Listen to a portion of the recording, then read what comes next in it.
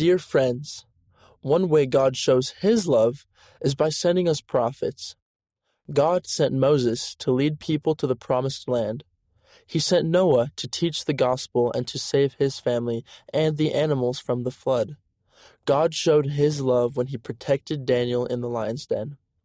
How did our prophet teach you about God's love in General Conference? Look on pages 2 to 7 for ideas. With love, the friend. P.S. Look on page 20 to find out how a girl from Lebanon showed her love at Christmas. Then write to tell us how you share love with others. Read by Enzo Patello.